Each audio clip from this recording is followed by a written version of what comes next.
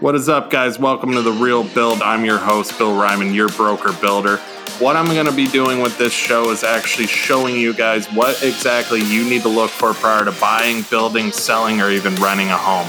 I'm going to bring in some of the top people in the industry so we can dive deeper into discussion about these topics and really give you guys the tools you need to learn and know prior to making one of the biggest purchases of your lifetime. So with that being said, guys, welcome to The Real Build. Welcome to The Real Build. I'm your host, Bill Ryman, your broker builder. And today I have a guest coming from Asheville, North Carolina. She helps busy professionals plan, design, and construct homes so personalized that they are the perfect recipe for now and their futures. Every design challenge has a beautiful solution, and style never has to be sacrificed. Her services include in-home consultations, turnkey interior design, kitchen and bath design, closet design, project management, renderings, styling, window treatments, custom furniture and staging, new construction, renovation. She does it all. That's a lot right there, and we will get into that even more. She cares deeply about the well-being of each client and makes it her focus to ensure their home is a reflection of them while providing peace of mind and comfort for all who enter. And she makes the process educational, fun, and fun, of course. Lisa, welcome to The Real Build. That was a mouthful. How are you doing today? Hey, that makes me sound busy. I'm well. How are you? Good. Lisa Wood, I'm happy to have you on. I love having interior designers on. You guys all kind of bring something different to the table. I've had a lot of past interior designers on past episodes. So when we reached out to each other, I was definitely thrilled to have you on. So I'm glad. What I like to actually get started with, just so people learn a little bit more about you, is your background. So who is Lisa Wood? First off, I guess I'm just married and mom to three. And we have a Newfoundland puppy that is not as well behaved as we would hope. And other than that, we are native Texans that we relocated to Asheville, North Carolina, which is a beautiful little town in the mountains. And we get all four seasons. And I started out in interior design. I got a degree at the University of North Texas.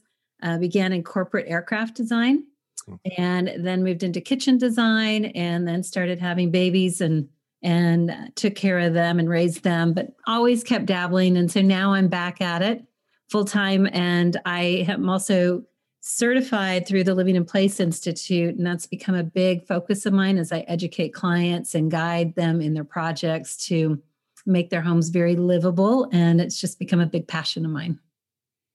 Nice. And corporate aircraft design, that's actually pretty impressive. So, I mean, going from that, obviously that was a big start. So explain that a little bit more, what you do with the corporate aircraft design. I'm kind of curious. That was one of the lady I worked for, it was in that, and she came and spoke at the university and was looking for an intern. And so I volunteered and she took me on, and then that became my first full-time job. So it was dealing with these very expensive planes, and the people that own them are very particular, obviously, in the finish out of these aircraft. And so we would go in and select the woods and the leathers, and everything was so meticulous. And what I enjoyed really about it, and I apply that actually to the homes when I am either remodeling or designing new. You have got such a limited amount of space to work in. So everything has to be really efficient. And I find that if there's a small room, it kind of gives me that same challenge. How can I max out the efficiency of it, just like in the airplane? And so it was fun. And we'd even get down to the detailing of the paint stripes on the exterior. So it was an interesting industry to get to be in for a while. And then I went into kitchens.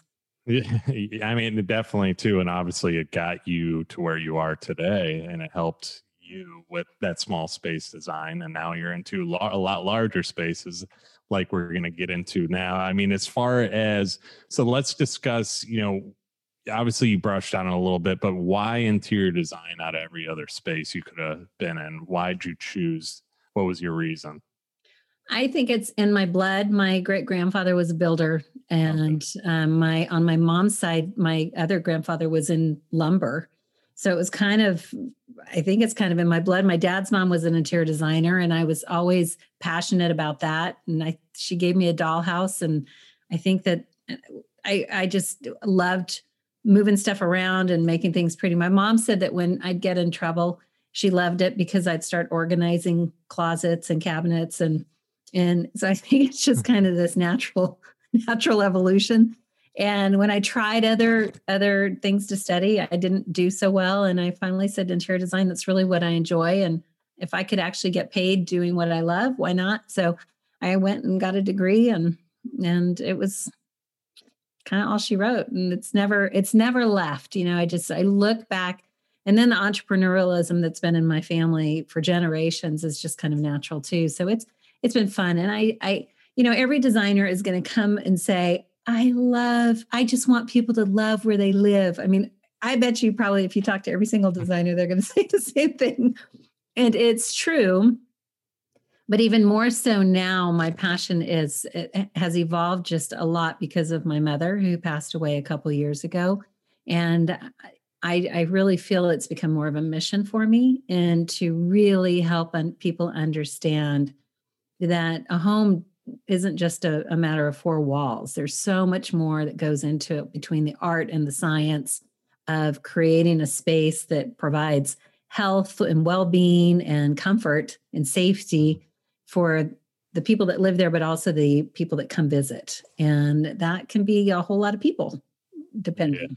Yeah. Oh, yeah. Yeah. And I mean, especially now too, with a lot of people being more more home than usual, more at Oh home my than gosh. usual. Yeah. For sure. For sure. I mean, the trends are shifting. I talked to a friend who's an amazing artist up in New York City. And she said back, when everybody was in quarantine, it was New York City was, she goes, it was like living in a sci-fi movie, that the streets were lined with U-Haul trucks. People were having to wait, take turns to get down elevators to move their stuff out. And I've recently learned that 4 out of 5 apartments are vacant. So it's crazy. Yeah. Crazy. So they're Yeah. coming to your state. They are a lot of them. North Carolina and Texas. So Yeah.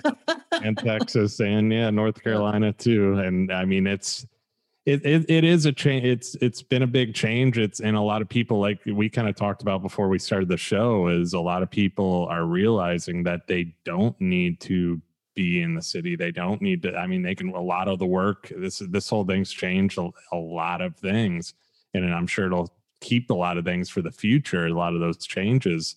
But I mean, especially with housing and apartments and so on, there's so many people realizing that, okay, I can work from where I want to work. I don't need to be in the cold in New York City or in Chicago or wherever. I can just work from home in the suburbs. I don't need to be, in these cities that are busy and so on. It's a big change, but it's also a lifestyle change too. The more these people are home, the more they're going to want their homes to kind of reflect them and themselves too, in certain rooms and so on. Definitely. Yeah, construction on both commercial and residential, we obviously, and you know this, we never saw a slowdown. Mm-hmm. There might have been a pause. And from an interior design standpoint, and I know even from construction that there are material delays. I've got furniture that is still months out. And a lot of that has to do, I learned with when I was at Market, that when the shutdown happened, Amazon and Walmart locked up the majority of the containers. So everybody else is having to wait their turn to get their stuff on the ship, the container to ship it on over to the States. So it's affected everybody in so many different ways. And that's where I think too, especially in America, if people are going to be building or remodeling and then getting into soft goods, which is where a lot of designers can come in and help and facilitate, is try to buy everything local, try to buy it within your borders and you won't have as many long lead times. So one tip for homeowners out there. And it is a great tip too. Like we said, I mean, things are definitely going to change there, and we haven't slowed down. You are right, and things have only picked up. But people are really finally they're building what they want to build. They're building their dream homes. They're remodeling their dream homes or apartments or whatever. And I'm sure you're seeing a lot of that where you're at, obviously, as well. So I mean, you do. Obviously, I mentioned a lot of your services. I didn't even read them all because you do a ton of various design services that you offer. Let's discuss some of these services that you provide, just so people know. So basically, I think probably my love is our renovations. I love taking a space and rethinking it, especially when it wasn't, when times change and things are outdated, or maybe it wasn't built as well as it could have been to accommodate the people that live there. I do love a good renovation. I also really enjoy the new builds. I love being able to get in on the front end and collaborate with the builders and the architects and really encompassing that whole design build model. Because when I got out of school, that wasn't a term. And, a lot of times designers were considered after the fact. And most of the design was left up to architects and the builders and sometimes developers.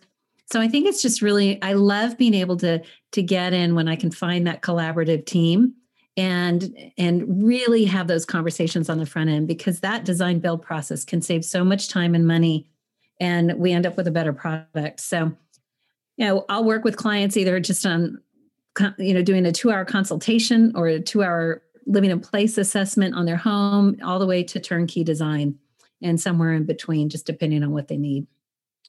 And going to your design build, because I've talked with obviously past designers on the show about this and how important it is to, like you mentioned, kind of start off the process with it. Me being on the building side, having a designer like we do at the beginning, it helps so much in a lot of ways too. And even throughout the process, obviously, as well, because it's not just about furnishings, it's about tying everything together. And that's what a lot of people don't understand on the design. It's not just furniture. It is. No. Mm-hmm. Yeah. And that's the thing. There's so many different parts to it and pieces to it that blend together, which helps the builder, helps the architect. I mean, even when you guys get involved in the architecture, it helps because you can see these things prior to us going on the build end too. Hands down, you help me quite a bit. That's why I love having interior designers on. Love hearing that. I think there's sometimes a misconception. People don't necessarily, unless they're experienced in working with an interior designer, they don't always understand what we do and what we bring to the table. Mm-hmm. There's a difference between, if you talk to any designer who has certifications, there is a definite distinction between a decorator and a designer, So, Debbie Decorator, who has a passion for pulling things together. It's not to say that they don't have talent and they can't do it, but there is a big difference. And if you talk to design firms who are actually seeking designers that understand construction and understand all of the nuances from working on site and dealing with trades and project management, it's very different. So I think that's where people have to understand, what do they want if they're going to be working with a designer, and what do they expect? And having that clear communication on what a designer does. And that's where I really try to get passionate to help other people understand. I can pick out a paint color if you want me to, but, or some fabric, but really let's talk about how you want to live. Is this space going to suit your lifestyle? And is it going to suit everybody else's that's coming in here? And so it does. It makes that team effort just is a beautiful thing. It's like being in a boat. My kids all rowed. If they were all in the swing, like the Boys in the Boat book, the story, then, the project is really successful. Yeah.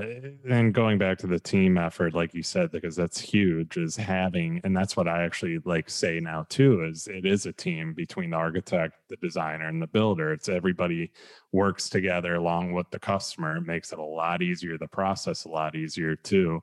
I mean, the interior designer we've been using, I've been selling them like crazy, especially in the larger luxury homes, because it makes life a lot easier. It really does. I mean, because I don't want to say people underestimate the amount of selections and stuff that goes into it. I think they kind of have a feeling about it, but then when they get to it and they get to the granite yards or they get to the tile place, things can become overwhelming really quick. Mm-hmm. And having that designer there to kind of hold their hand along with the whoever works for the builder, we have somebody in house that works with us that kind of goes along too. It helps kind of that customer calm down a little bit, in the process. It streamlines the process a lot more and better too, especially in the architecture phase too, like getting walls and everything right. You're going to come in, you're going to know where you're going to probably have an idea where pictures are going to be hung, where stuff's going to work, not going to work. If there's a pocket door or a barn door that swings a certain way, well, you can't put a picture on that wall. There's so many little things that go into it. Mm-hmm. And that's where you help tremendously. Yeah. So. Yeah. And it's, it's even down to the technical aspects of it. There's designers of all levels, but when you start looking at who is actually taking all of those, who's staying in continuing education, who's understanding how ventilation systems work, how lighting affects health and mood and function. There are a ton of details. I was just working on a new project with a friend, and I was more consultative than doing the doing the nitty-gritty work. But I was seeing that the inconsistencies with the process when I would get an email, oh, I have to go pick this out today. I have to go, oh, now I have to go pick out this today. I'm like, this should have been done on the front end. Mm-hmm. And it wouldn't be this rush, and this panic to pick out something, and hopefully you're going to get it in budget. So it is, it's just communication. It's learning how to communicate and helping the homeowner. I think they feel more empowered when everybody's on the same team. I think it could just be such a successful experience for them and an enjoyable one, because it's stressful enough as it goes. So, let's make it fun. Yeah. That's not as simple. Well, that's the thing. And a lot of people do fear the build process too. I mean, they've gone through it, maybe had a bad taste in their mouth from a past experience or so on. And it's our job to make it fun. It's our job to make it more enjoyable. And how can we do that? And that's by having a team, having the right communication, setting the expectations, doing the things that a lot of people don't, but it goes a long way. Like we just talked about, it's huge to have that team in place, that structure where everybody knows each other. We kind of have that team to where even when electrical roughs are done, you can go there and kind of help out too and point out the certain things that maybe you should add an outlet there, this here, move the TV here, that would look better. So it's just having that group together. It makes the process fun, especially when you're spending that kind of money. So right, who wants to do it alone, right? Yeah. Exactly. One thing I saw, you said that your design philosophy is simple: get to know each client, listen to who they are, what they want, and deliver peace of mind through a well-designed space. So explain this process a little, or explain this and your process a little bit more. I love talking to people. I think it's so fun to find out what their story is, where they come from, how they live.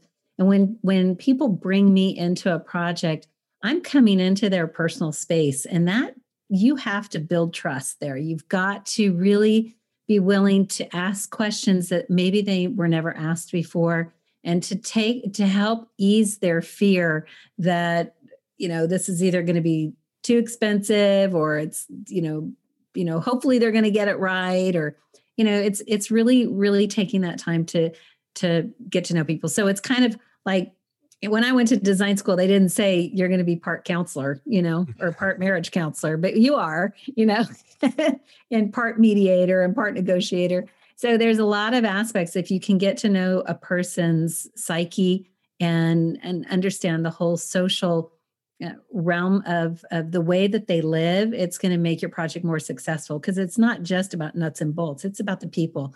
And then when as I get to know them, I'm asking them questions, not only, is it who's living in that, but who comes over?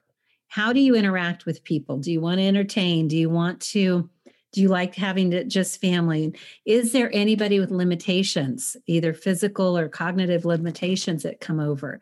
And the reason why I ask that is because my mother suffered from lung illnesses and cancer for a long time. And I would go back to Texas and help her recover when my sister was burnt out. And when I'd get back there, she would get better, and we would get her nurse back.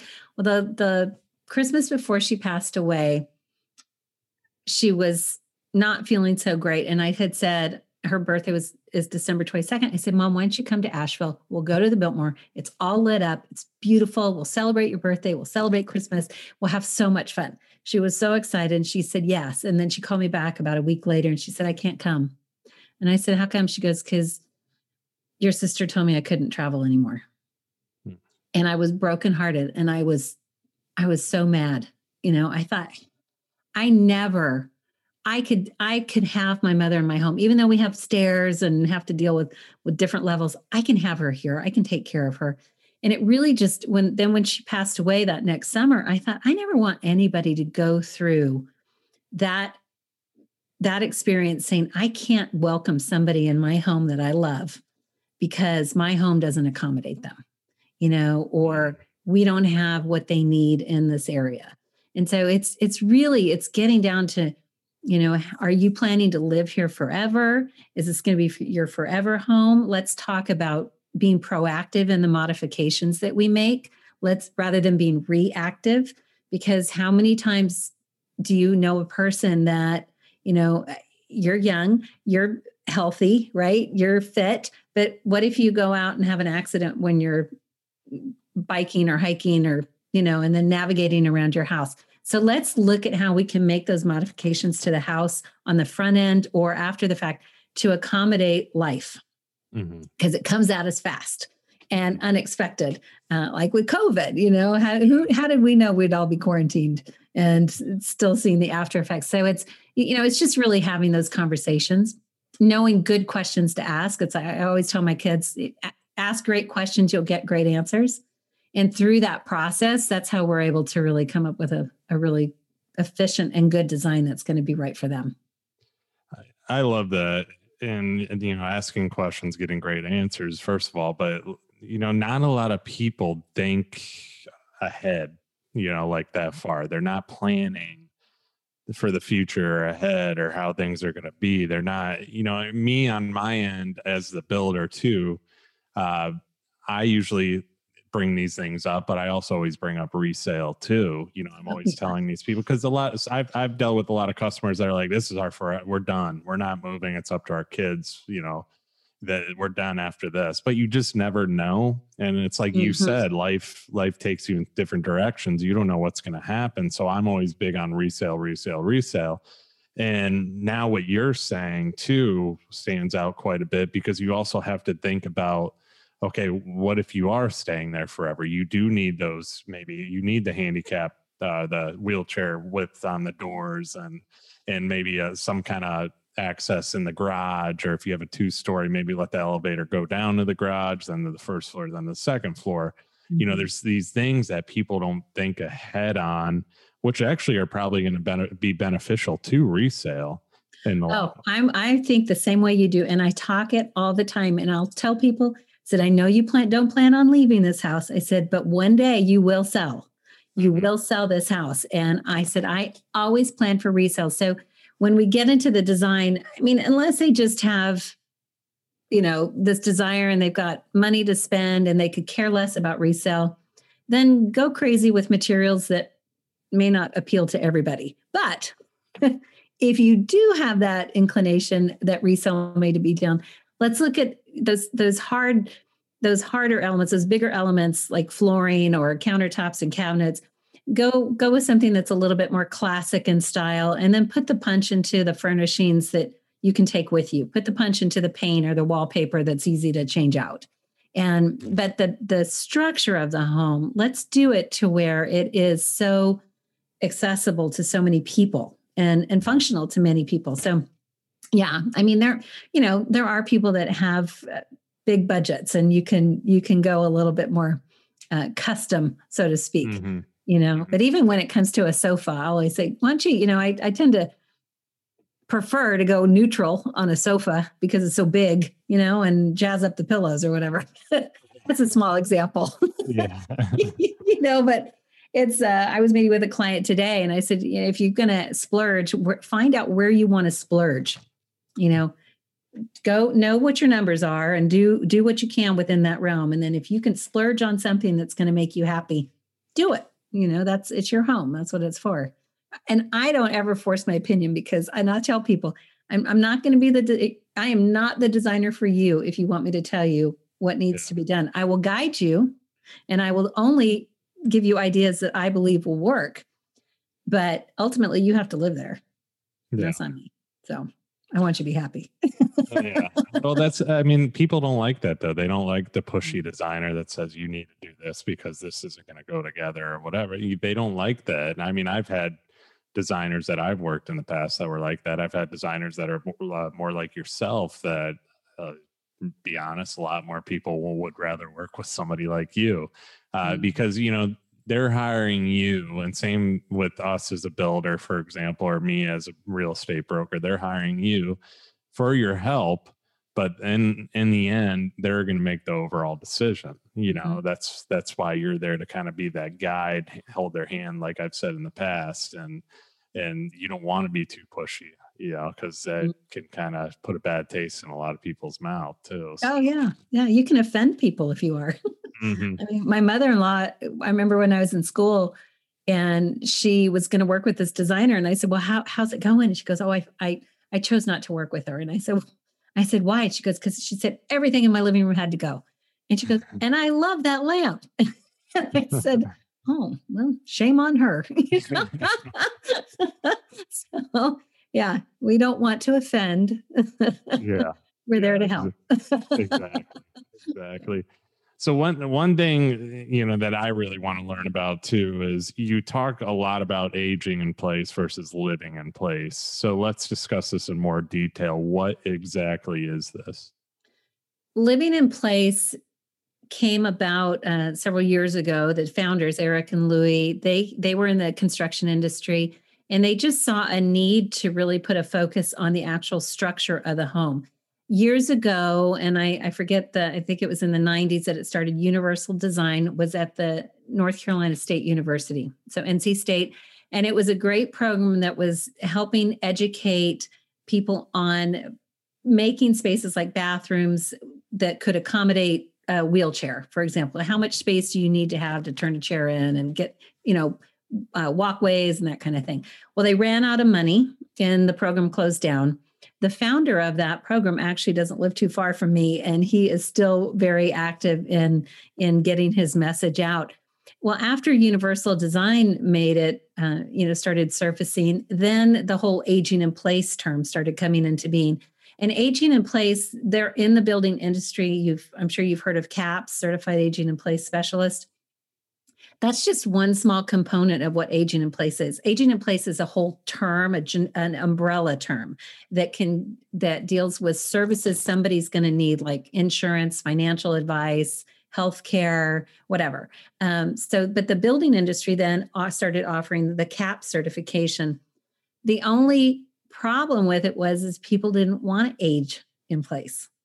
That's negative. It's a negative connotation, and they don't like that. They want to live. I've got a friend down in Florida who is growing a company, and they are starting to explode, called Growing Bolder. And it's 55 plus. You'll probably see some of the magazines coming out in your area because they're really, I mean, he's doing amazing things, Mark Middleton. And people want to live. They don't want to age. They want to live. And so that's where they changed they created the Living in Place Institute. And I actually learned about it when I was listening to a podcast, and because I listened to a lot of them. And when I heard Eric speak about living in place, I knew that was exactly what I needed to focus on and really hone my niche with that, because after going through what I did with my mom, I found it to be very important. So living in place is, again, we're actually looking at the structure of the home. What can we do to make it better? And I believe that, when you have a luxury builder is different than a spec home builder. The spec home, it's all about production, right? And so they're wanting you get the choice of, say, A, B, or C homes, and the finishes are a little bit, they're kind of basic, unless you want to just, they keep upping the charge on you. And you can jump your house price at 50 grand in 30 minutes if you want. But they're very much about production and keeping it on track. And most homeowners aren't going to go in and have the ability to say, I'd really like that outlet to be 6 inches higher. I'd really like the hallways to be 4 feet wide, because that's an upgrade. That's an upgrade. That's not how we do it. We don't do things that way. And so for me, it's very frustrating to see these production builders that get this mindset, and it's just very close. This is the way we've always done it. And if you want it done differently, it's going to cost you X amount more. And I just I get frustrated with that model, because that's not how it should be. Mm-hmm. So I feel like with living in place, it's kind of, we've got a movement to try to elevate the building codes and make them better, to make a home that's going to be more inclusive, not exclusive, more inclusive for all ages and stages of life. And there's an interesting statistic out there that on average, a home, there are 10, over 100-year period, there are 10 different owners of that home. And so if you take just an average family of 4 times 10, that's 40 people that are in that home. Well, if you have people that are very active and social, think about, it could be hundreds of thousands of people crossing those thresholds coming into that home.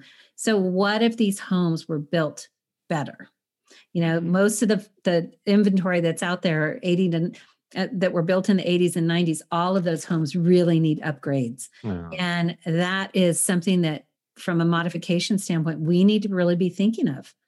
How can we open up the space for better flow in case somebody's in a walker or wheelchair, or will be, or, Mm-hmm. So it's just, it's trying to make it a very positive aspect. One of the things too that I really like about the Living in Place Institute is we get a lot of education partners coming in to teach us about the latest products that are out and the trends with technology. So it's super helpful that we're very in tune with what's out there to make the whole space better.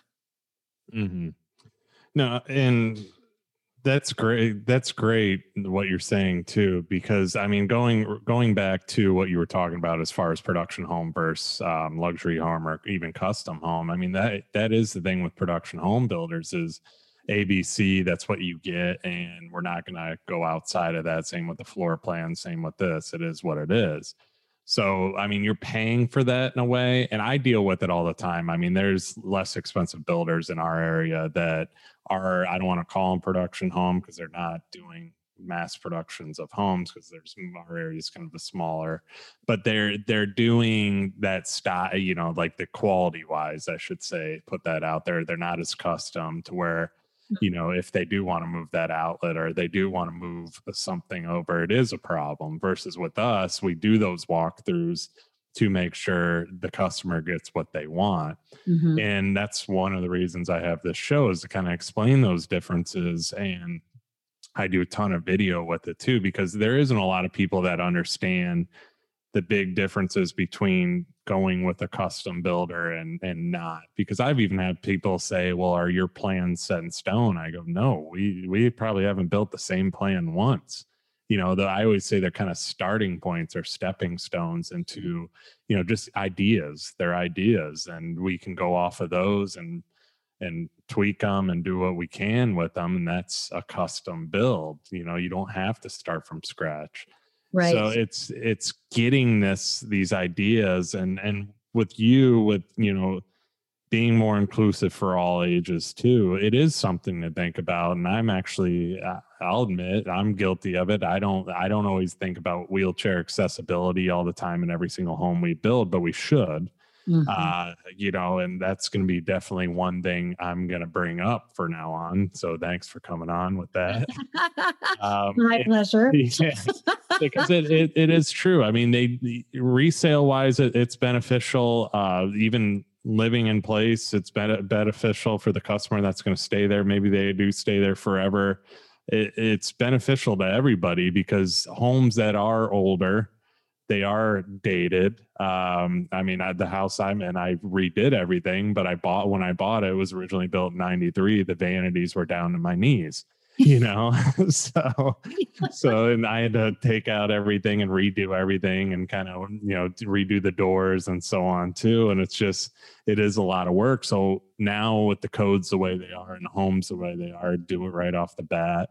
I'm a big advocate, just doing it right, quality material and selling our company on that. It doesn't work every time because some people don't want to pay for it, which is okay. But I'm not going to go outside of that and cheapen our product just to get your business. So I think too, and that's where I really want to educate builders on is that it's not just about upgraded materials. I mean, that plays into it, but it really is. It's so simple that you can do, the majority of the homes either don't have a 0-step entry. Now in Florida, it's easier, and when you're in the mountains and the topography, that makes it a little bit more challenging. So 0-step entry, the wider hallways, the wider doorways, the location of outlets and switches for ergonomic issues, lighting, the types of materials like the finishes on the countertop. That stuff isn't going to now. Okay, if you increase the width of the door, that will add some cost. But if you know it up front and you just make it standard, it's not going to change the look of the house. It's just going to make it function better. Because even if you don't have a wheelchair, we'll say somebody's older and has a walker or wheelchair. But what if let's go on to a new family and you've got a mom, as we always say, through the Institute, a mom coming in with groceries in one hand and a baby in the other. Well, your width has just expanded, and you got to get through that door, right? So it's really thinking through life and trying to not be surprised when it happens.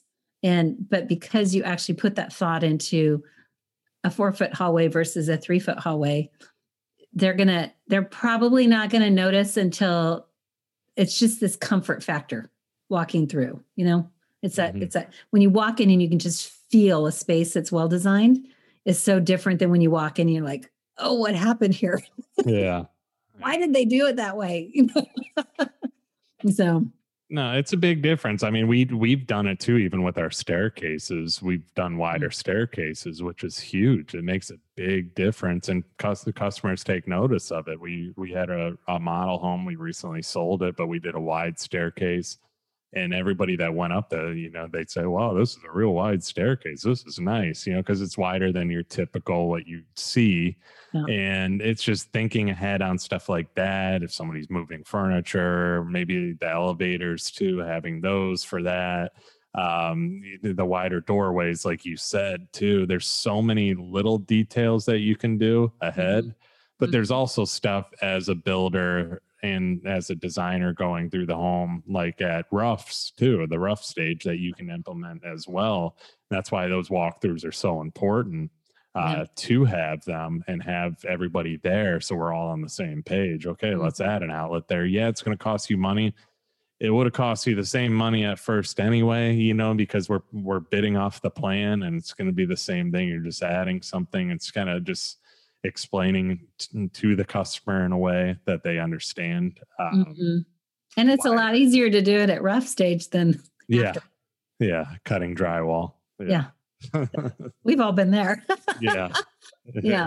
So it is. It's just knowing, it's thinking through, it's asking those questions, but it's also if the builders are aware, they're going to learn to ask those better questions too, which is, that's where I'm not focused only on interior design. I'm focused on the trades. How can we help the trades be better? How can we help the architects and the builders and the developers? Because I think I'm working on a project now that I'm just shocked at. I understand the the concept behind the development. But when I know who they're selling to, I think, who designed this plan? Like you put a door coming from your garage into the home, and it's a foot from the top of the first stair. I mean, it doesn't even have that 3-foot landing. Mm-hmm. It's so close. I mean, that's an accident waiting to happen. Oh, yeah. And a homeowner actually said, you guys put the door too close to the stairs. And then they moved it, I guess, a foot over or something. And I thought that should have been caught on the front end, and these are all townhomes so they're locked in, Yeah. It's like, ooh, not good, guys, not good. Yeah. So it's, it's just, there's a lot of simplicity, but it's having these conversations, knowing don't stick. We can always evolve. We can always get better at what we do in our craft. And I just want to get rid of that mindset that this is the way it's always been done. And let's think about how we can be better, because that's what life's about. Life's about change. So let's change. Let's make these homes better. Well, it's an old industry that needs improvement too. I've actually, the builders I've talked to them about this and how we can improve, how the trades can improve, and how things can be done better, more efficiently. Mm-hmm. And I mean, a lot of it is like learning these things, but also, paying attention to the plans the architect puts out. Because I mean, let's face it, the architect puts something, no offense to architects, they're great, but they put something on paper, but they don't always know reality that comes out of it. And that's where we need to come in, whether we catch it at first while it is on paper, which a lot of the time I do. But if something does happen out in the field that doesn't work, we have to figure out how to make it work. And we've had that situation before as well, to where there was a door and they had hurricane shutters or something like that. And then the shutter panel went over a certain point that it shouldn't have. And you can kind of see that wall kicking out where the panel, long story short, didn't look good. We took care of it. If it would have been caught by the architect, it would have probably saved a lot of money in shifting everything over.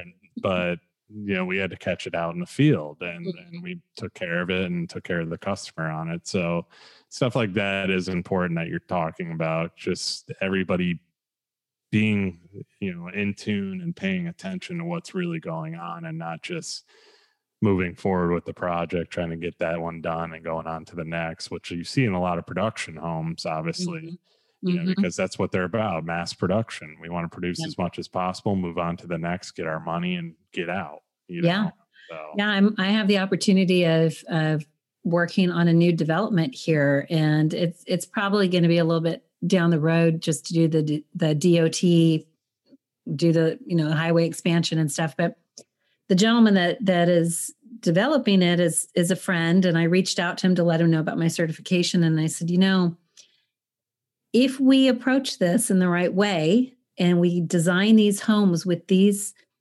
features in place, it's not like they can have the custom package, but just these basic features, you will have a development that will be marketable in ways that no other development can be.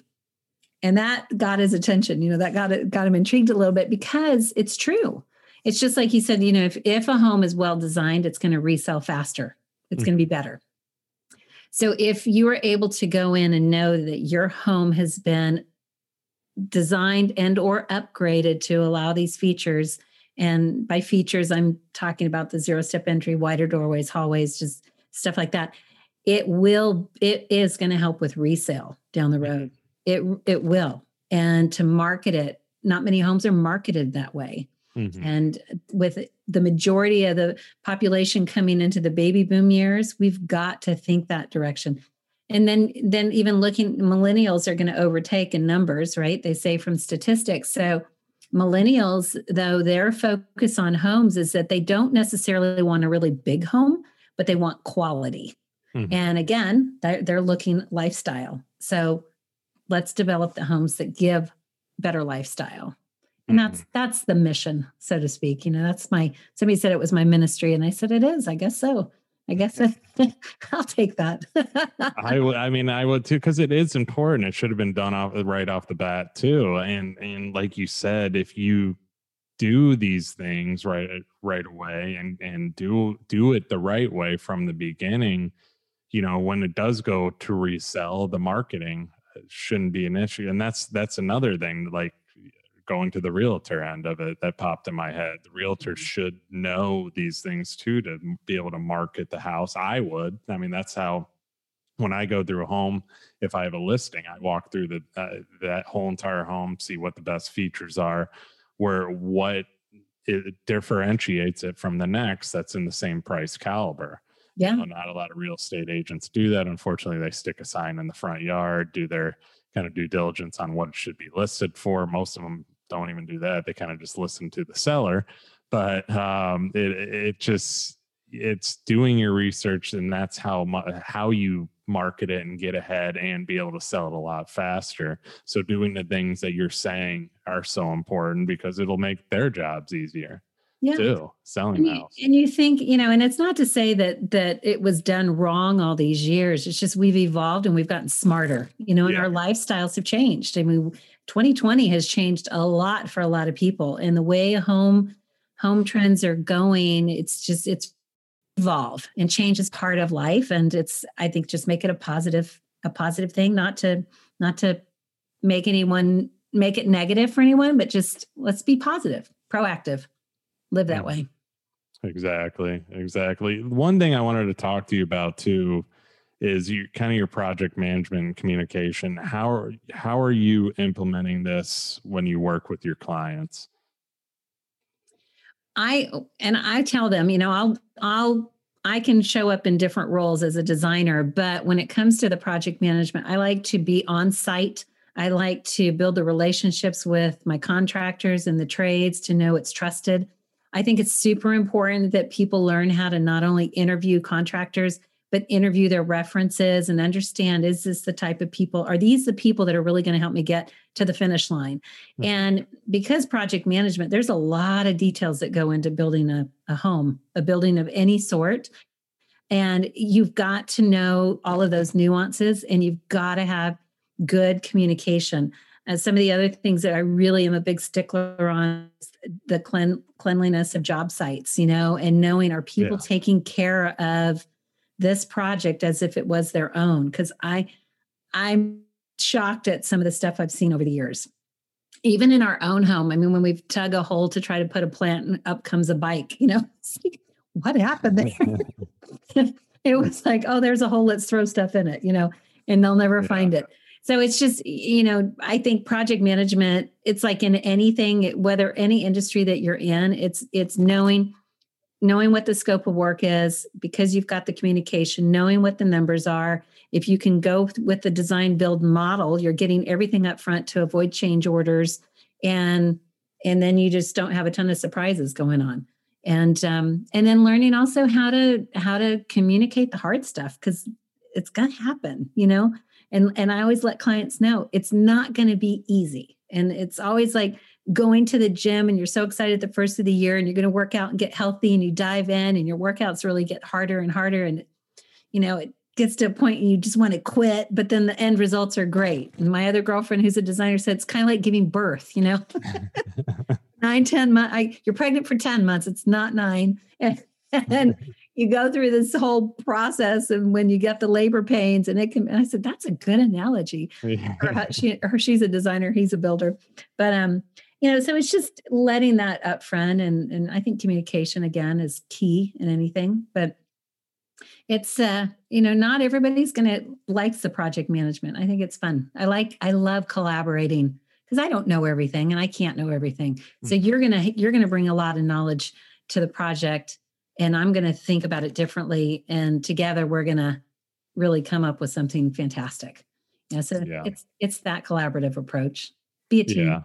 Yeah. It's like we talked about at the beginning, how important a team is, but communication is, it's a trend on my podcast. Everybody says it, how key it is, no matter what business they're in. It's communicating with the customer. Not a lot of people, a lot of people do, but there are some people that don't have those, that don't communicate with the customers, and it's an issue.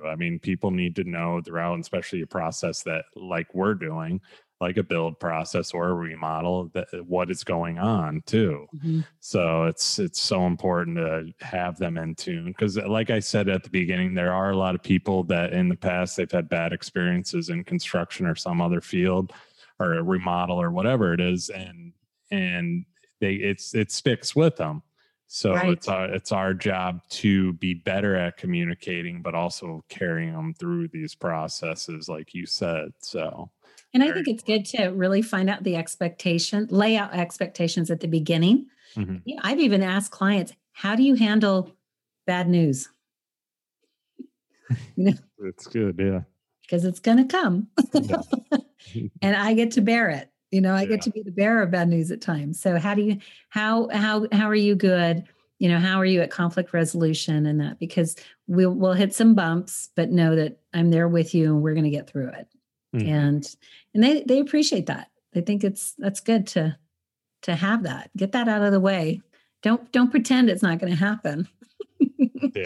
Because there's always something, especially in this business. Always something. Yeah. It's never going to go 100% smooth. I mean, there's always something we all have to work together to correct, but that's another thing, figuring out how to correct it in the right way and not just saying, well, that's too bad, so. Right. Well, and that's that old saying, if it's easy, everybody would do it, So not with building. No.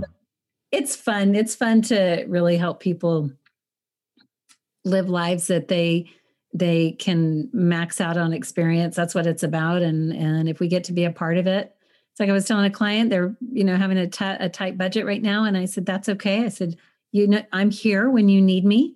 And ultimately, I just want to see that this house ends up becoming a place that you are so happy to be in, that you can live in with your family and make incredible memories. That's what it's about.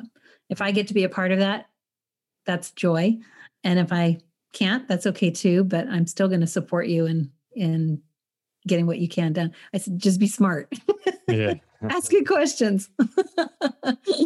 Well, let's talk about that a little bit, because you just said a client on a budget. So if somebody was on a budget, what are some things that they can do to add value to the home or to spruce up the home and make it a little bit more modern or timeless? What are some things that you would recommend if they were on a budget?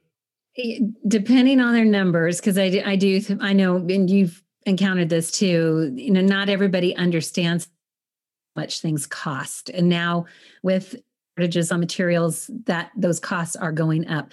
But I think it's important to, from a design standpoint, you want to invest in good quality items that are going to be fixed for a long time, like flooring and cabinetry. And don't go with trends. Don't get caught up in the trends, because that's going to get outdated and get very expensive to change.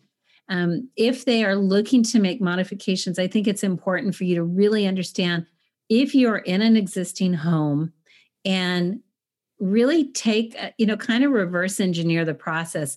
Think about where you want, what would your ideal home look like, and then back it up. How much money do you have to spend, and be able to talk to an expert to say, okay, I've got $10,000. That's it. That's all I have.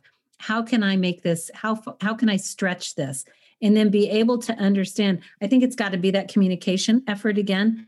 The expert is coming to, okay, well, what do you not like about your home now? What would you wish it to be? And then what is your budget that you've got? Okay, well, this is what we'd be able to do there. Because a lot of times homeowners aren't going to know. Mm-hmm. I'm working with a woman who has $1,000 budget for her bedroom. And so we're not going to be able to move walls with that, or doors. I had a guy say, well, we just want to move that wall a couple inches. Okay, well, that's like tearing down and starting over. So, maybe some fabrics, maybe some pillows, and maybe window treatment, but so it's, again, looking at what their numbers are, what are they comfortable investing in? I always like to say, don't use the word expensive. Let's change that to investment. Are you willing to invest in this pillow? Are you willing to invest in this refrigerator? If so, what kind of features do you want?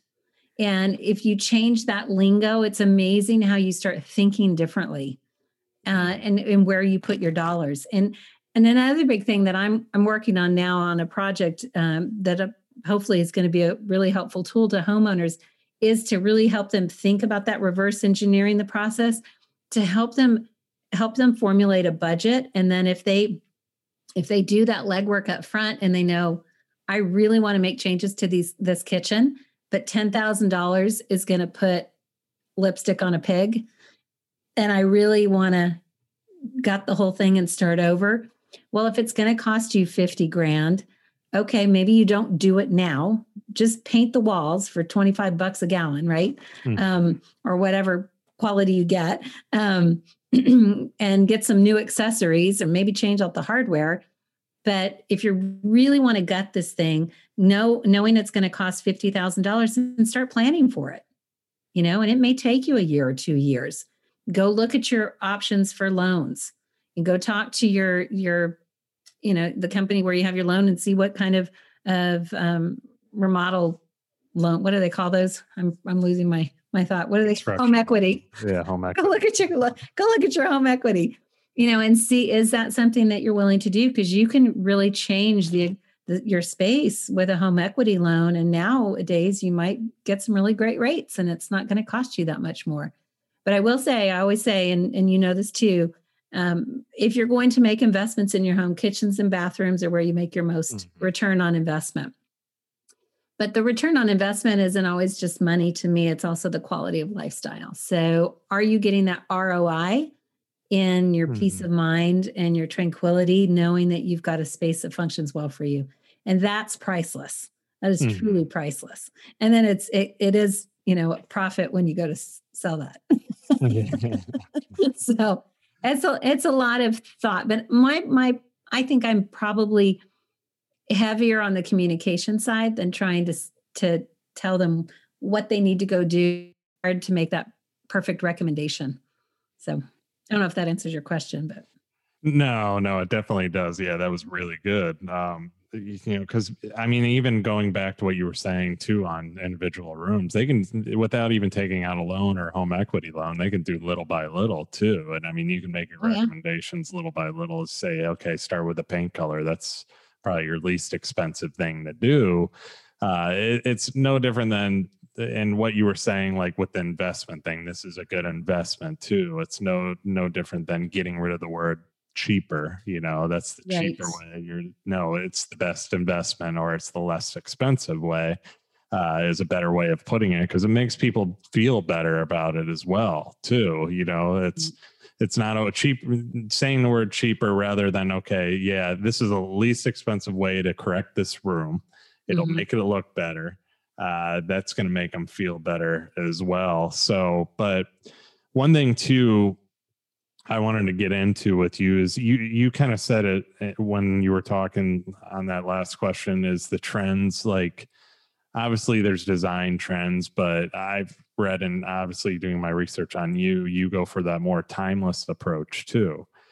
So trends versus timeless, how are you doing the timeless? What is timeless to you? What kind of design are you doing to keep it more timeless to where it is going to last? Because we've seen trends up and down. The trends are changing every single year. Paint colors, this and that, coastal or modern, or, it's like it's different every single year. So what are you doing to keep more of a timeless look in homes or remodels in the design that you're doing? Well, if I was going to flip homes, then it would be one thing. But when I'm actually dealing with homeowners, I'm finding out what is their style and where are they going to be most comfortable, because they're making the investment. So you still have to kind of tailor it to them. But I will walk in and say, okay, I would not recommend you going with this, neon green cabinet, for example. And it's not that there's that many out there, but unless you get custom paint colors. But, I would recommend this to get the biggest bang for your buck, especially if you know that you're going to not be here for very long. If you do anticipate selling your home in 5 years, let's go with something that's going to be more classic in terms of the architectural style of it and the quality of the material, that will last longer. And somebody's going to walk in and know that this room is done. I don't have to touch it. I don't need to do anything. But paint is easy. It's easy to change. When it comes to the trends, I think that there are, the shiplap look. That is, although that became so popular because of Chip and Joanna Gaines. That's what I call it. Yeah, that is Joanne special. Yeah. Yeah. But that's been around for decades. Farmhouse is nothing new. It just became more popular because of their show and people got on board. But when that shiplap has been around for ever, and I still think that that's a very classic look when done right. If you're going to clad your whole home in that, then, it might be overkill, but it's not anything new. I mean, a lot of the stuff that's in is not, that's been around. Fashions come and go, and it's just the same with home. But the big trends that I'm really, through my research and what I'm seeing, and because of COVID, more people being home, the trends that are happening is not so much in what color do I paint my home or put on my countertop. It's how the livability functions. So more emphasis on taking, say, a basement and turning it into either a gym, a home gym, or maybe it's a play, a family entertainment area, with a bowling alley, which might seem extravagant, but that was the thing, especially here. There were a lot of homes here in Asheville that had bowling alleys inside, or climbing walls, or things like that, to help give you the ability to live and enjoy life, but it's at home. And so then home offices, and where in Texas, and I'm sure Florida, the same thing, everybody wanted open concept. Mm-hmm. Well, not so much anymore, because if you've got to have a home office, you need that closure. So it's, trying to make spaces multi-purpose, multi-generational homes. I did a video series on accessory dwelling units, ADUs, but most people are going to know them more as guest houses or mother-in-law suites. And just, if the multi-generational home is a thing, and it's, I think, only going to increase in numbers, because boomerang kids coming home, if they're not able to afford living on their own, and you've got aging parents and all that. So I think those are some of the big things, that having home gyms, having play spaces, offices at home, the multi-generational homes, and then also being able to just drop a guest house on your property. The prefab units are amazing, and, take little time to erect, and you can get a full thing in about 90 days. And then that can help with rental income. It can help with multi-generational living. I think those are really the important trends I see so much. I don't focus on the fashion part of the home, because that's forever changing. Yeah. And that always will, but the actual structure of the home, that's where it gets fun as a designer and a builder and architect. We get to think outside the box and kind of push people a little bit to think differently. And then when they know the possibility is there, then they're like, oh, that would be fun, Yeah. So that's what I have fun with that too. It is fun. That's one of the funnest parts of this job, is actually designing the home, and then watching it come to life. It's awesome. I mean, I've been, ever since I was a little kid, I'd build stuff. Now I get to build houses and watch, and people just, it's just the happiness you see at the end of it too, when things do come to life, is also fulfilling as well. But, and that's why I strive as a builder, even as a real estate broker, but as a builder, more importantly, to do it right off, just do it the right way, and take care of people afterwards too. I mean, that's so important to me. Is, I went to a customer's house. They've been out of warranty for 3 years. I went to his house today. He had some stucco cracking on the side of his house. He thought it was a structural thing. Took my time, had my concrete guy with me, just in case, to look at everything, and it was fine. It ended up being a stucco issue because of the way the walls met where the block was. But I'm going to set them up with somebody that can fix it and it'll be good as new. It's always being there, always going out of your way to take care of customers. I mean, I'm sure you deal with it too in your business. It's a big process. And even 10 years down the road, it still was a big purchase to them too. But absolutely. And they won't ever forget you for doing that either, to know. And customer service is key. But I like you, seeing as an actual building come to life and walking through those hallways when it's done is something that is so cool. As I mentioned, my great grandfather was a builder. Well, I'm from El Paso. A friend from El Paso posted a link, and the high school that my great grandfather built is known as one of the most beautiful high schools in Texas. And it made the A&D list as well. And so I actually went and did some more research on it. And sure enough, there it is. And his name is on it. And I took my children to El Paso a couple of years ago. My son didn't get to go with us at the time. And we walked the halls. This building's over 100 years old. Wow. And they got to see the work. And I mean, that's impressive. I mean, I said, your great grandfather built this. How cool is that? A great on your end. And so to know that we can have an impact on lives, 100 years from now, because maybe we built a really awesome home. That would be, maybe I had a guy who built a table for a client, and when I was oohing and awing over it, so was she, and he autographs his furniture. So, maybe you need to autograph your homes. So it's a good idea. Yeah. Hide it somewhere. Yeah. When they tear into a wall, they'll see your name, and your grandson will say, "Oh, look at what he built." Yeah. I'm going to start doing that, actually. Yeah. That's a good idea. Secretly autograph somewhere. Nobody will notice until I point it. Write a little blessing. I just did a little video on how you can add more blessings and prayers to your home. Is if you write on the back of your switch plate, because somebody's going to touch that plate every day going in and out. So, just put some good juju in that house and that is a good idea. Yeah. That is a really good idea too. That's awesome. So one last question, because we're getting to the end here, as far as the design side of things, before I go into some personal questions. What do you find most challenging about design, your job, your career, designing a home? What are some challenges? What have you seen since you've been doing it? I think just budgets, helping people understand budgets, and planning. The key for planning, you've got to plan. And I can't stress that enough. I've had friends, which I'm sure you do too, and they knowing what you do, they'll reach out and say, "Hey, what should I do here? What should I do there?"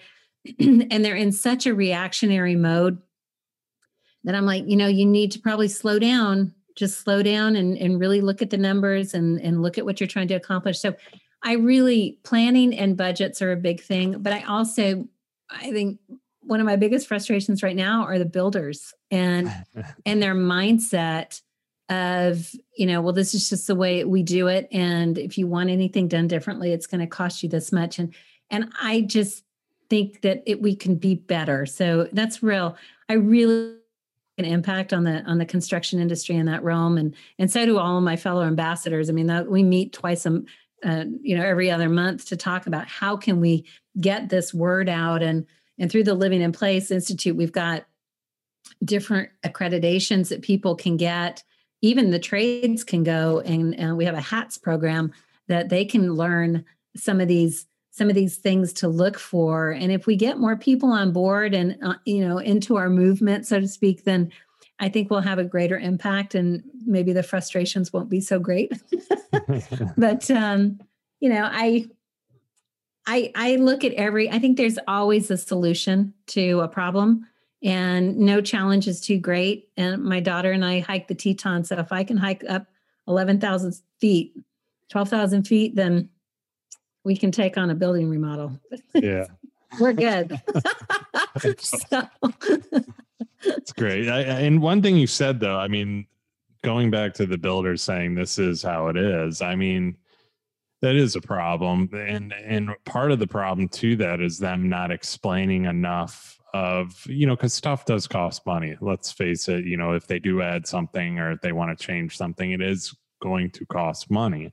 Now, explaining the reasons behind that, there's probably builders not too good at that aspect of it, where they're just like, all right, here's the bill, here's the invoice, push that out. Where if you actually explain it, because I know personally, because I'm the guy in our office that always has to call the customer and explain it when there is a problem, so I'm always that person, but I know how to explain things because I know the customer. I'm the one that initially starts the transaction with the customer.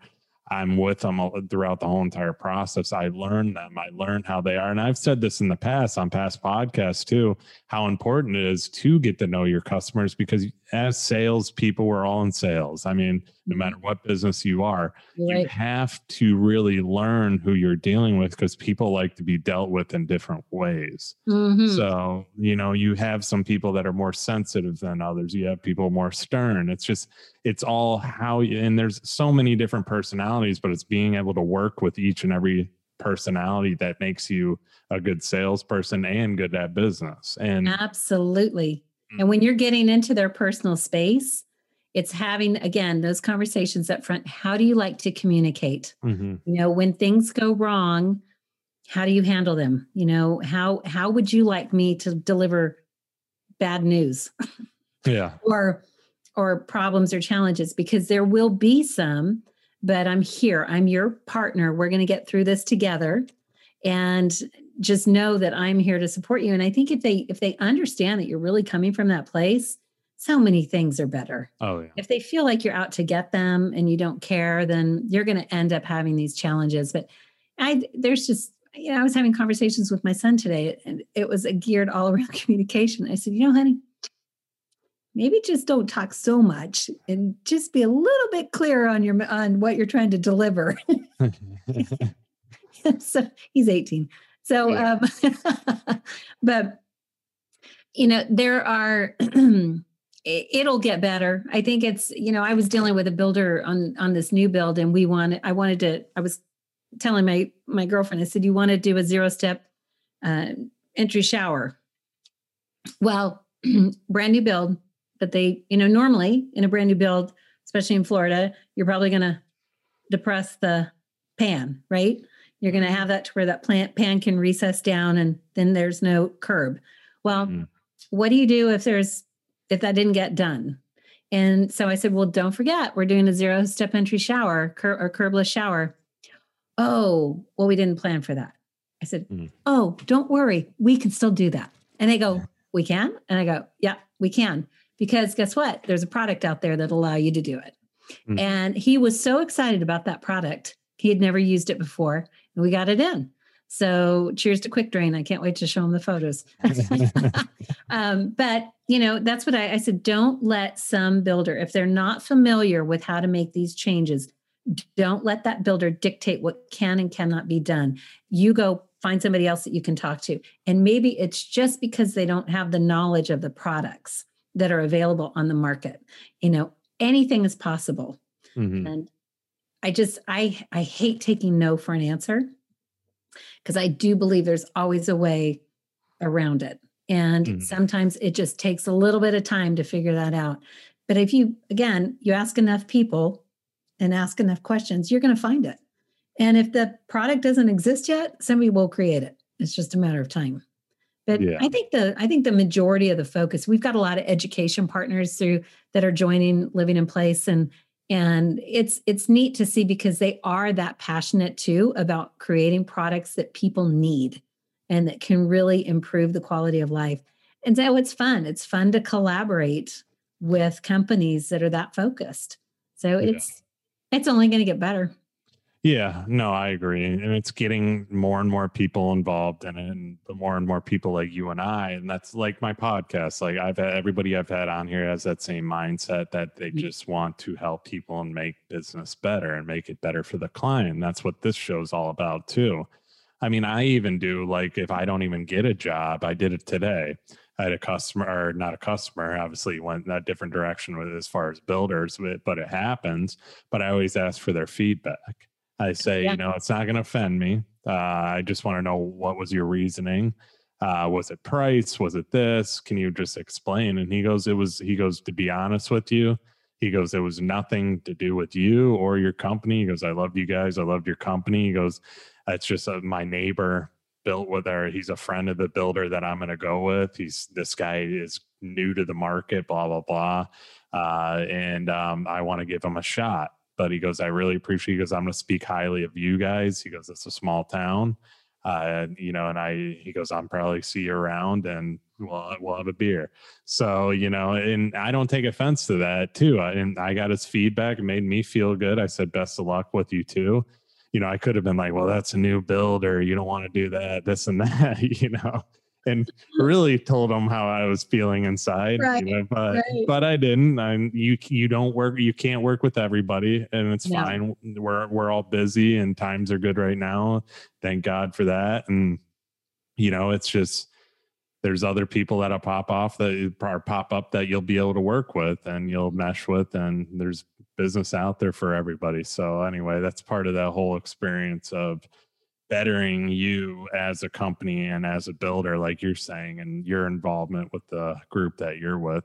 Going into you a little bit more personally, I love asking this question. I ask it to everybody on my show. So what about you personally? What lessons have you learned throughout your journey that we should all apply to our own business or lives that can help us grow? I can't take the credit for this quote. That was Robin Sharma, but change is inevitable and it gets messy in the middle and beautiful at the end. And I think if we can all embrace life like that, it's so true. We can grow from every experience and we can always take a positive lesson from it, even when it's so hard. But I never want to stop learning. I think it's always important to keep stretching yourself and not be afraid to try new things. Starting this YouTube channel that I started, I'm more of an introvert, and my husband doesn't believe it, but I am. And to put myself out there like that, but I'm doing it in honor of my mom. And I know she was my biggest cheerleader, and she would be, watching every single one, but knowing that my mission in order to do this is going to help other people. I think if you can really look at life on how we're here for a purpose, how can we serve? And God gave me this gift of being able to design things and love what I do, that's how I can be of best service to people. So I just figured, I can do it locally, but if I can take it to a bigger scale, then, YouTube, here I come. So I'm a work in progress over there, I'll tell you, but it's, it's getting easier. It's getting a little better. Yeah. Well, it's better to start now than never. That's the thing too. And oh my gosh. Yeah. I mean, I was the same way, and I love your answer, by the way, too, because I was the same way. I never thought I'd be doing a podcast. Never thought I'd start doing YouTube or videos, and I'm doing a ton of video now. And I used to be hesitant to post those videos. Now I just post them. I don't even care. I'm just used to it. It's a habit. But those things are getting out to people too, because when I have people talk to me, and they're like, they say to me, they're just like, okay, I saw your video, by the way. It was awesome on the 20 things to look for in construction or whatever. I'm like, oh, you saw it. All right, good. Nice. You get more and more and more of that too. And it's like, all right, I'm doing this for a reason. It takes a little bit, because you got to get more content out there, but it's important. It's an important thing. And plus you're helping people. That's what it's all about too. You may not get everybody's business, like I said, but you're going to get people that like you. They're seeing who you are, your personality, and they're going to want to work with you. So. Absolutely. And, I think, and if your mindset is, which is where yours is at, of being of service, the jobs will come, we can't do it all. But the right ones are going to come to you. But if you're able to help more people by you putting yourself out there, like what we're doing here, I think it's a beautiful thing. I mean, who would have thought? And they didn't talk about this in design school. I'm not going to tell you when I graduated, but that wasn't a thing. Neither was. It's fun. I'm excited to see what 2021 is going to bring, and it'll be fun to watch you and be able to help each other out, collaborate. This is great. This is fun. That's what that's what it's all about, is collaborating. And then when you do this, though, it's like I said, you meet people that have that same mindset, and it is a powerful thing, and it gets out there, and more people see you and see the videos and so on too. It's huge. It's a must. And I was marketing. I did marketing in college, and I didn't learn this. Maybe at the time YouTube wasn't as popular, or they didn't have Zoom, but maybe they're teaching it now. I hope they are, but probably not. So, but you've got new kids developing new products compared to, that's like Zoom. Yeah, exactly. Competitors out there before you know it. Yeah, exactly. So another question I always ask about your past, but always like to know about your plans for the future. So where will we see Lisa Wood in the future, 5, 10, 15 years from now? Who will you be? Oh, good one. I actually was talking to a friend of mine about that today, because I'm really, I will always love to design. My grandmother died. She worked until the day she died. So I think I'll always be doing that on some level. But I really do see myself going more into the digital space. I've got a project planner that I'm working on right now that we will be finalizing, hopefully by the end of next month. And I'll be using that to get out to people, and then, stair-stepping that into consultations and then turnkey designs if they want to go that route. But I am feeling that I think that there might be a course in my midst. As I was listening to a gentleman today, and I was like, and this idea popped into my mind, and I thought, okay, and I ran it by my friend. She goes, I think you're onto something. So maybe a digital course to really more geared towards helping homeowners and helping them really understand the process, from just the even concept of actually going out, even buying a home, what should you look for? So I think that'll be, we'll see, we'll test it out and check, but we have a desire to go to the digital realm. There's a big trend with education. A lot of people are doing online education now, especially after last year, so many webinars and CEUs, but from homeowners and the industry from an educational standpoint. It was, I forget how many millions it was in 2019, and it's estimated to be 3 billion by 2025. So people are seeking knowledge. They're hungry for knowledge. And if I can take my expertise and package it up for them to, help them live better, then it can be a good thing. And then that gives us the freedom to live wherever we want. Yeah. So, who knows where we'll be once our kids all get out of college. 1 done, 2 to go. So we'll see. So, we'll find out. Time will tell. There you go. Last question. This is what this show's all about. What exactly do people need to look for when hiring an interior designer, and why should they choose Lisa Wood as their designer of choice? Oh, well, I don't know if they should always choose me, honestly, because I don't know if I'll always be the right fit. I do love to laugh. I think you need to find somebody that fits your personality. I love to joke, and I always will find the positive, and just, being able to let people know who you are and see if you're the right fit. But if you're going to look for a designer, I think you really need to know the difference between a decorator and a designer. There are key differences. Designers typically, even if you have a degree or you don't, because there are very successful interior designers that were never schooled that way. But if they have site experience, they actually understand construction, that's going to be key. Because if they don't have any idea about what it takes to move a wall or open up a wall and what that involves, moving plumbing and electrical, and if that's really what you need, you might want to find a designer that's got that kind of experience, because they're going to know how to talk to the contractors and the trades. And I also think that it's important to work with people that don't have a big ego, because sometimes designers and architects can be looked at like, oh no, here they come with their grand ideas. and they don't always work. So that's where, if they have the actual knowledge of construction, if you're planning to do those kind of modifications, line up the skill set with what you need. And if you don't know the questions to ask, then, reach out to me and I'll tell you some. So that's part of my planner, is knowing what kind of questions to ask a contractor to know if they're going to be the right fit for you. How do you interview people? And I think you just need to learn how to interview a designer, interview to see if they're going to be able to help you accomplish what you want. And then, for me, if somebody wants to work with me, then know you'll get some humor and and some laughter. And I do love a good challenge, and I will always find a solution, always.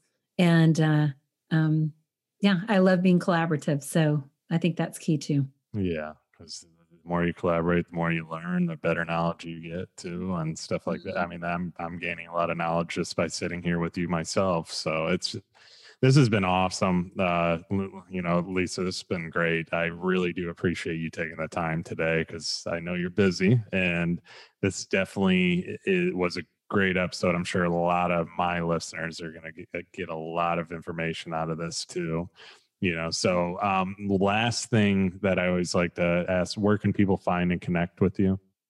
I am online on LinkedIn and YouTube now. Everything is by my name. Lisa J. Wood, lisajwood.com, and all of my social media icons are there. But yeah, LinkedIn, I'm active there, but Instagram, Pinterest, Facebook, pretty much there. But lisajwood.com, that'll be the main hub, I guess. There you go. The main hub. And I do have, if anybody's interested, I did put a list of 50 tips to create your forever home, and that's just a free resource. So if that would help anybody, I do have that available as well. Yeah, and I'll put a link to that too. Like me and you talked about, I definitely want to put a link to that to share with everybody too. And everybody go check out Lisa. Go check out her YouTube channel too. I'm gonna check it out too. So the pressure's on. Woo, yeah, yeah. The first one was probably not so great, but. And I think my sync was off, so my lips might be moving and my voice is trailing. But every video is going to get better. And this year's content is really going to be geared towards the home. Or last in December was a lot of holiday stuff. But yeah, anybody have ideas, or if they want to know something, and just about from a design standpoint about how to modify homes, I love feedback. So interact with me. Tell me what you want to learn, and we'll come up with some good stuff. Yeah, and that's what's going to separate you from a lot of other designers, because that's you're out there, you're putting yourself out there, people can see you and see what you're doing too, which is so important, like we talked about. But with that being said, Lisa, thank you so much for coming on today. I really do appreciate it. Everybody that is listening, go check out Lisa and go to her website, and also take some time to review this podcast. 5 stars only, obviously. That's appreciated. Yeah, we like 5 stars. Comments too. And also like and subscribe on YouTube. And thanks everybody for listening. And I will see you on the next episode. Thank you so much for listening to this episode of The Real Build.